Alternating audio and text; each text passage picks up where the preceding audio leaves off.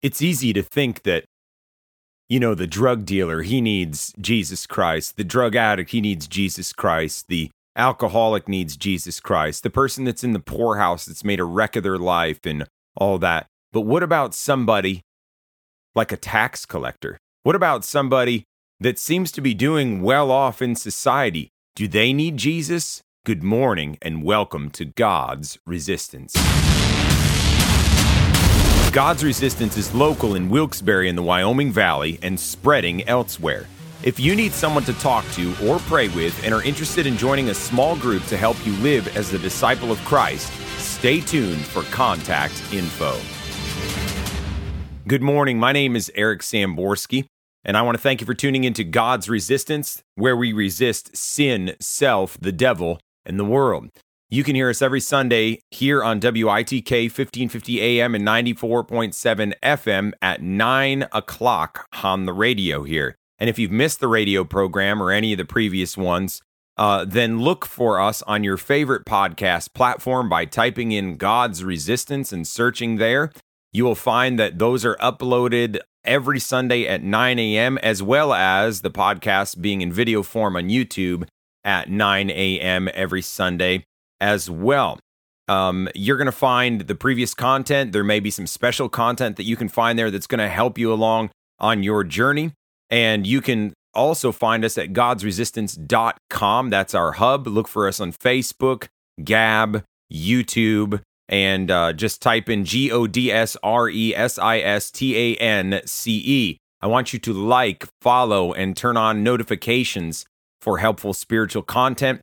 And then you can contact us at gods.resistance@gmail.com or give us a call at 570-362-7782. You can also text that number. You will also find us, weather permitting, Sundays at 11 a.m. in the public square in Wilkes-Barre, where we hold gospel services right out in the open, and we would like to see you there. Let's listen in on today's briefing. So we can understand that somebody needs help when their life's a wreck. I remember a place I was pastoring before I moved here into this area. I had ended up being in a hospital, and I had to go there because it was something like the doctor's offices were closed down, so they said you have to go to the ER. So I ended up having to go to the ER, not because I had an emergency, but that's what their arrangements were for that moment. So I went in, I was waiting in one of the ER rooms, and within the space of an hour, if my memory serves me correct, there were two people that came in flatlined from drug overdose, and they were trying to revive them so that they didn't die at that moment. And, we look at situations like that, or we hear situations about that, where people are dying from drug overdoses. We look at those that have ruined their family life, they've ruined their marriages, they've ruined a ton of different things in life. And we look at it and maybe their health is all messed up. They kind of look disheveled. They've gone through a mess of a life. We can look at somebody like that and say, you know what? They really need God. They need God badly. And I've talked with people before that are a little more well off, and they've asked me, well, what do you do? I said, I'm a pastor. Or if I've talked with people like that, it's I'm out on the streets, I'm preaching, I'm trying to lead people to Christ. And they think that it's more perhaps a mission to the unfortunate people of society. But they don't consider to think that they themselves may very much need this Christ. And that is what we are going to look at here today. We are looking at when Jesus calls a certain man, Levi or Matthew. Jesus calls this man, but he's not part of the dregs of society like you and I would think of it. This man had a decent amount of money, seemed to have a good paying job, but why was it that there was something lacking in his life? Why is it that he needed Jesus? And that's kind of where we are here. You'll find our reading this morning in Matthew chapter 9, verses 9 through 13, also Mark chapter 2, 13 through 17, and Luke chapter 5, 27 through 32. These are all synthesized together in a book called The Ministry of Jesus by R.D. Myers, who took all of these together and made it one comprehensive whole, which we're going to be reading here this morning. So we'll get right to that. It says, after this, he went out again beside the sea. That's Jesus it's talking about. And all the crowd was coming to him, and he was teaching them. As Jesus passed on from there, he saw a tax collector named Levi, the son of Alphaeus, called Matthew, sitting at the tax booth. And he said to him, "Follow me." And leaving everything, he rose and followed him. And Levi made him a great feast in his house.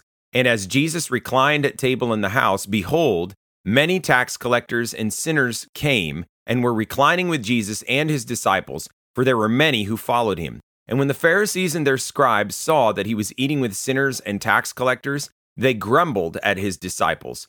"Why do you and your teacher eat and drink with tax collectors and sinners?" But when Jesus heard it, he answered them, "Those who are well have no need of a physician, but those who are sick. Go and learn what this means. I desire mercy and not sacrifice, for I came not to call the righteous, but sinners to repentance."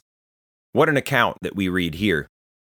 Now, we don't know a ton of backstory, perhaps, about this particular one, Levi, called Matthew, except that we're told he's the son of Alphaeus and he's a tax collector. We don't know, what kind of thing he had been, learning, I guess, when he was a kid, except to say that in Jewish culture, he would have been going to synagogue. He would have been learning about the things of God and all of that. But the Jews at this particular time were under Roman occupancy there in Jerusalem. So the civil government was run by the Romans. And the Jews despised the Romans. They believed that the Messiah that was coming was a revolutionary Messiah that was going to come in, wipe the Romans out, and that the Jews would in fact be the ones that ruled Jerusalem and the entire world. And so they had a severe hatred towards the Romans, and the Romans were an oppressive government over the Jews in some respect. And they looked at the Romans as a snare. They looked at the Romans as their enemies, as the heathens, as the God-forsaken. They looked at them in those ways, and that the Jews, they were the people of God, which is true when we read about that in the Old Testament. But they were missing the real essential point of the Messiah. They were missing the point of why Jesus came, all of that good stuff. So when we think about Matthew and what's going on here, that helps us to gain a little bit of a perspective again.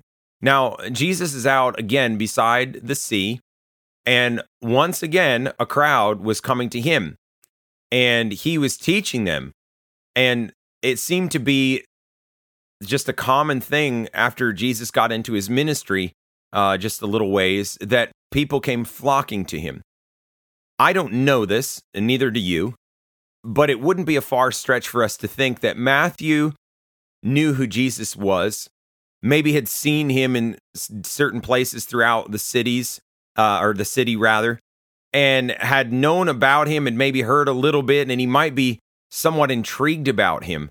At the very least, as anyone was in that society at that time. Who is this person that's gathering so many people to himself to listen to him as he goes around and preaches? And then you look at him and, the common people are following him, so that brings a curiosity in your mind. Also, you look at him and he didn't look like anything special. We've got pictures of Jesus now where he is, some kind of special looking person. They've an aura of light around him and all. But we must remember that the scriptures, first of all, say he's from Nazareth. We know Nazareth wasn't anything special because one of the disciples asked, "Can any good thing come out of Nazareth?" There's nothing going on there. That's just like a no-name place on a map. Can any good thing come out of Nazareth, let alone the Messiah himself? Come on, guys. And even the Pharisees were arguing. It's supposed to come from, they said Bethlehem, which he did come from Bethlehem, though living in Nazareth afterwards. Jesus didn't come from a very rich background. In fact, his entrance into the world was inside of a dirty, smelly manger or stable. That would have been, animals' feces, so to speak, their food, unclean situation, hardly the place a king would be. And that was his entrance into the world. And he entered into the world in such a mean and lowly place. His parents also being of quite a poor class of society. This is how he entered in. This is how Jesus came to earth. This is the family that he grew up with. These are the people that he grew up with. And so Matthew and others, I'm just coming from Matthew's perspective right now, he may have seen him, and maybe there was something in him that longed to just talk with a man that seemed to have no, I guess, attachments. A man that seemed to be able to just be himself without all of the stigma surrounding certain things, or maybe without all the responsibility of certain finances or money. It was like he wanted to escape, and Jesus perhaps was the way to do so. And so we find Jesus teaching, preaching, going around different places. He passes on from that seaside, and just as he's walking, he saw a tax collector off to his side. Just so happened, that tax collector was Levi, the son of Alphaeus, called Matthew. He was sitting at the tax booth, and he said to him, "Follow me." Now, Matthew, sitting at the tax booth, he was employed by the Roman government to collect the taxes of the people. And Matthew, a Jew, is working for the Roman government and collecting taxes from his very own people. So his very own people, the Jews, would have looked at Matthew as a traitor to them. You traitor, how is it that you're going to work for our oppressors? How is it that you're going to betray the God of heaven by working for these filthy, oppressive Romans? And you're going to exact money from us? You're going to take money from us and make your livelihood from these swine? That would have been somewhat of the attitude towards the Roman occupation and towards Matthew working as a tax collector there. But there he is inside of a tax booth. Can you imagine? I don't know what other disciples may have been near him at this particular time, but can you imagine being one of the other disciples that were with Jesus walking by? Everything's going fine, and then Jesus completely blows their minds by pointing into the tax booth where Matthew or Levi was sitting, and then says to him, "Follow me." And they're probably thinking to themselves, "Master, what are you talking about, follow you? Don't you know this guy? He's an enemy of God. He's an enemy of the Jews. He's collecting taxes. He's making his money off all this stuff. What do you mean, follow him?" So not only is it, what do you mean, Matthew, you're asking Matthew to follow you, Master, Jesus, you're asking him to follow you? And then if they stop and thought about it for a moment, they're thinking, wait a second, if you're asking him to follow you, then he's going to be one of us. Then we have to deal with him. Now we've got to be around this guy. I don't know if you've noticed, but when you look at the disciples, there's a vast difference between these men. Their backgrounds and everything is incredible. And yet Jesus pulled people from so many different places in life, so many different stations in life. He pulls them from all of these together, and now they're supposed to work together. This is who Jesus was talking to. This is who he's working with. What a wonderful thought. First of all, that Jesus doesn't just have this cookie cutter of who can fit in and who can follow him. But what a challenge it is to us as people to realize Jesus doesn't have a cookie cutter. He may pull people to himself that make us uncomfortable. And Lord, help us. Lord, give us the Spirit of God to know how to handle all that, to follow after Jesus and let Jesus do his work in people's lives. So he says to Matthew, "Follow me." Now, we're told at that very moment he left everything and he rose up from his seat at the tax collector's booth and he followed him. Now, Jesus said in another place, that it's hard for a rich man to enter into the kingdom of heaven. Hard for that to happen. It's easier for a camel to go through the eye of a needle than for a rich man to enter heaven. That sounds pretty despairing. And yet here we find this man, Matthew, who is a wealthy man, tax collector employed by the Romans. The moment Jesus calls him, he's up and he's gone. That's why before I was saying there must have been some intrigue with Matthew. There must have been some kind of longing in his heart before. He found the way to make his livelihood and do whatever, and maybe he broke out of the poorhouse from where his family was, and now he's doing well for himself. But here we find that the moment Jesus called him, he was ready to leave. He was ready to go at that very moment. In case you've just tuned in, you are listening to God's Resistance, where we resist sin, self, the world, and the devil. You can hear us every Sunday at 9 a.m. on WITK 1550 AM and 94.7 FM. You can find us on Facebook and Twitter at God's Resistance. That is GODSRESISTANCE. You can also email us at gods.resistance@gmail.com or call us at 570-362-7782.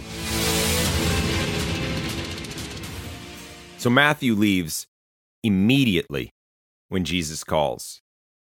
What about you, listener? If Jesus calls you now, maybe you find that you're like Matthew. Maybe you've got a good paying job. Maybe you've got a decent house. So far as the world is concerned, you're not doing so bad. But maybe you feel the call of God in your soul. Maybe you hear the words of Jesus to yourself, follow me, leave all this, follow me. And you're struggling with it. Maybe you should follow after Matthew's example. In fact, I wouldn't even say maybe you should. You should follow after Matthew's example. He saw in Jesus greater riches than what he possessed through his job. So Matthew stands up, leaves everything, and follows Jesus. And it's like he goes to show the great gratitude he has for this call that Jesus says, follow me. Because follow me, that was the call of a master to his disciples. And Matthew's thinking, now my life's got purpose. Now I can, I thought I was the outcast of society in the respect that they hated me because I was working for the oppressive Romans. And I was a traitor to them. And now the Messiah, the one who we've been hearing about for so long, is asking me to follow him. And then he stands up and just goes. He makes then a great feast in his house. Takes all the money, gets food, decorations, whatever things need, and makes a great feast inside of his house and invites Jesus to come there. What an awesome occurrence. But here we now find Jesus entering into the realm of the untouchable, so far as Jewish culture was concerned. And certainly that would have been the Pharisees, the Sadducees, the teachers, the scribes. They all would have looked on this with disgust that he should go inside of this man's house. But Jesus reclined with him at the table in his house, just like he would have amongst his friends. And what does that show you? If we're going to be around people that are sinners, people that are not walking with God, we better not be around them to join in their vile deeds and become vile with them.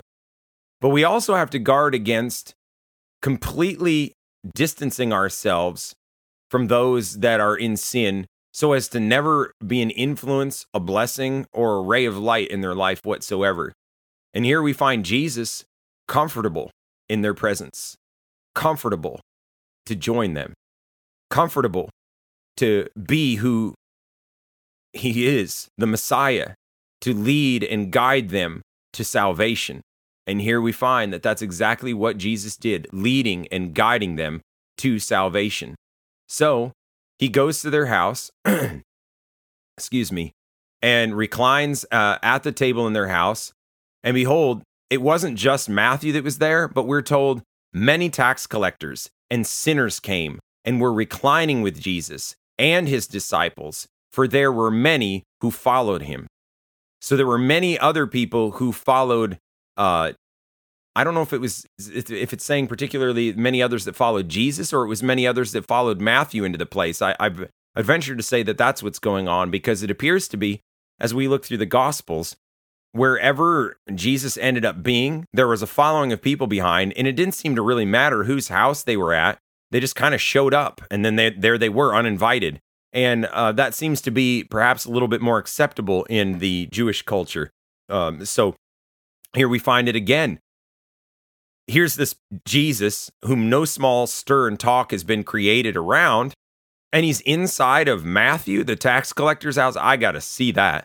So Matthew's tax collector friends, they come. They're going to come in and have dinner there. And no doubt, Matthew probably was like, you need to see this guy. You need to hear from him.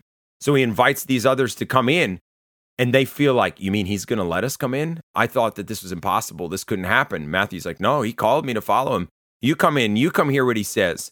So now these tax collectors, they get invited in. And you would think these Pharisees and scribes and others, the religious elite that were around, they would have thought that they had that right to be in a place like that just because of their position. But here we find publicans and sinners, tax collectors and sinners. They're the ones that are first coming. And Jesus made mention of that at another time. They'll be the first that enter into the kingdom of heaven even before the religious elite, because their hearts were open, hungry, desirous to hear the truth. So many tax collectors came and sinners. And that word sinners is used many other places inside of the New Testament. I'm talking about more of the idea behind the original word, which is that just heathens, just people that are without God and a mess of a life. So that's a large, wide swath of people that do not know God. They followed him there. They followed Matthew. They followed Jesus to Matthew's house. Like, what's going on in here? And there Jesus is reclining with them. No doubt, hearing some of their life story, who they are. Also, Jesus probably talking with them and teaching them and helping them to understand things. Jesus was comfortable to be there with them because he loved them and he wanted to give them that same hope and chance of the gospel that anyone else could have, because the gospel is for everyone. And dear listener, I hope you realize that this is for you as you're listening. The gospel is for you. So there he is with them, and they feel comfortable around him where they would not feel comfortable in the synagogue. They wouldn't feel comfortable around the Pharisees because the Pharisees look down their nose at them. And I'm not saying that, we've got to be careful, because sometimes people say, well, I can't think that I'm in any better position off than someone else. So that's nonsense. The sole fact that you're alive and know, where you are and station in life, you could know, like, I may be in a better off position than this other person. And so that is also spiritually speaking. If you've been saved and been born again, you know that you're better off than somebody that hasn't been saved or born again. But there's a difference between knowing that and looking down your nose at somebody. Looking down your nose at somebody is where you believe you have more worth than the other person, as if they have to come down begging at your feet in order to get whatever it is you have. And that is wrong. And that's what Jesus is against even here. And so Jesus there, reclining at the table with these tax collectors, these sinners, eating with them. And when the Pharisees and the scribes saw that he was eating with sinners and tax collectors, they grumbled at his disciples. They grumbled. Why do you and your teacher eat and drink with tax collectors and sinners? Now see, they were too holy. They couldn't do that. They couldn't be seen with these people because, they're much better off, spiritually speaking. These people were like the dirt of the world. How could Jesus be around these dirt people? And I'm sorry to say, but that attitude still prevails in our present day. Wish it wasn't, but it does. And so here we find these Pharisees and these scribes. They probably would have thought, Jesus should have come right to us, to our house. We would have brought him in a nice place and we would have shown him the best of care. And, he would have been around those that have the knowledge that is necessary to understand these true things about the Messiah and about his salvation and his deliverance and all those kind of things. He should have come here. This man can't be the Messiah. He's sitting around with these dirtbags. Now that sounds really harsh, but that's essentially what's going on inside of their hearts. They're grumbling. And, we can't, I've heard many people say this before. I remember pastoring somewhere, and there's been, people thinking that they can't, these people are so far gone, you can't help them here. They're doing drugs. I remember going to some lady's house and showing up there, knocking on the door. She yells from within and says, "Come in." So I opened the door. I mean, it was kind of odd to me because generally people come to the door and let you in their house, but this person was yelling from the inside, "Come in." So I go in and there is this lady smoking a bowl of marijuana. The whole place is full of smoke and she gets nervous. "Oh no, Pastor." I'd been there a couple times before. "Oh no, Pastor." And she's trying to wave the smoke out of there and hide what she was doing inside of a little compartment in her couch. And then I said, "Listen, I didn't come here, to read you the riot act and to go up one side of you and down the other. I came here because I want you to come to Christ. And she just came over to me and just started crying on my shoulder and said, please don't stop coming. Please don't stop coming. Please don't stop coming. And I've talked with a drunk man one night in front of a bar. He was all jovial and joking, and everything's going fine. And you would think, oh, he's too drunk. Don't even bother wasting your time with him. However, I shared the gospel with him and got to the place and said, now, are you concerned about where you're going? Because he had just admitted he was going to hell, and he's on his way to hell. And I said, are you concerned about that? He said, yeah, I think about that every night. And he sobered up in 2 seconds. Boom. These are the people that Jesus is looking after, the ones that are lost in sin. The Pharisees thought that they all had it put together, but they didn't, and they grumbled. But when Jesus heard that grumbling inside their heart, he answers them, even though they didn't really ask the question out loud to him. He knew, those who are well have no need of a physician, but those who are sick. Go and learn what this means. I desire mercy and not sacrifice, for I came not to call the righteous, but sinners to repentance. But so here we have Jesus acknowledging that they think they don't need a Messiah. They don't need this physician for their souls because everything's fine with them. They're the Pharisees after all. They had to work their way up to the position that they're in right now, and now they're clean before God and they obey all the laws.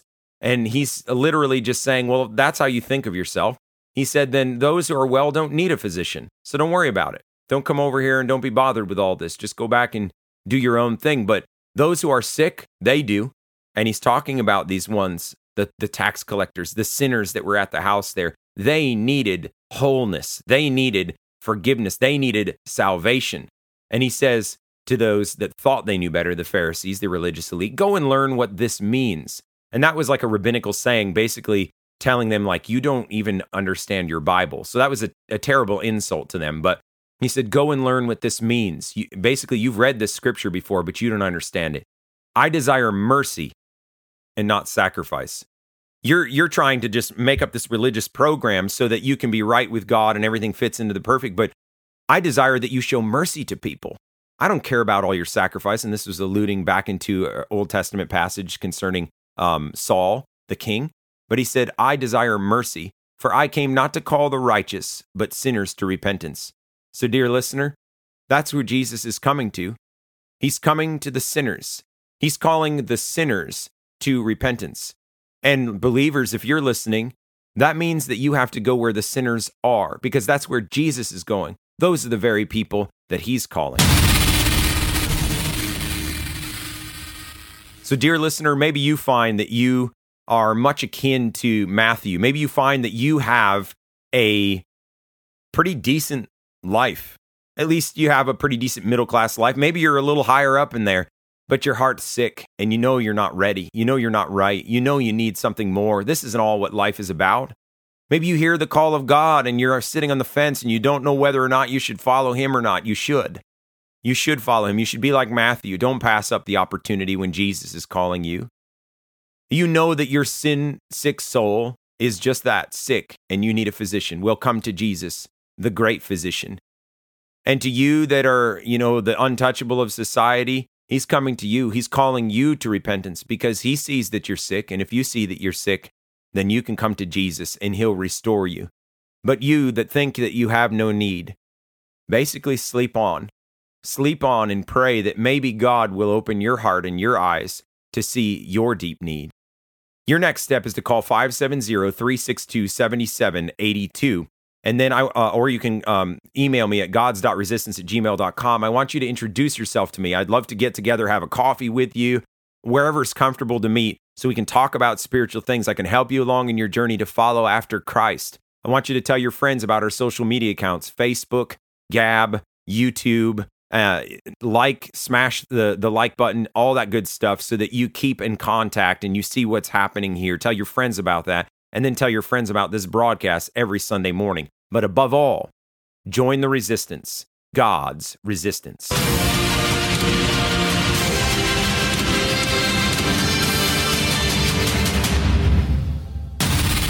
A A special thank you to Spectacular Sound Productions for giving permission for the use of the song Heroes and Monsters, which was edited and used in part on this production. The permission was granted under Attribution Share Alike 4.0 International Creative Commons license. That license may be found at https://creativecommons.org/licenses/by-sa/4.0/legal code.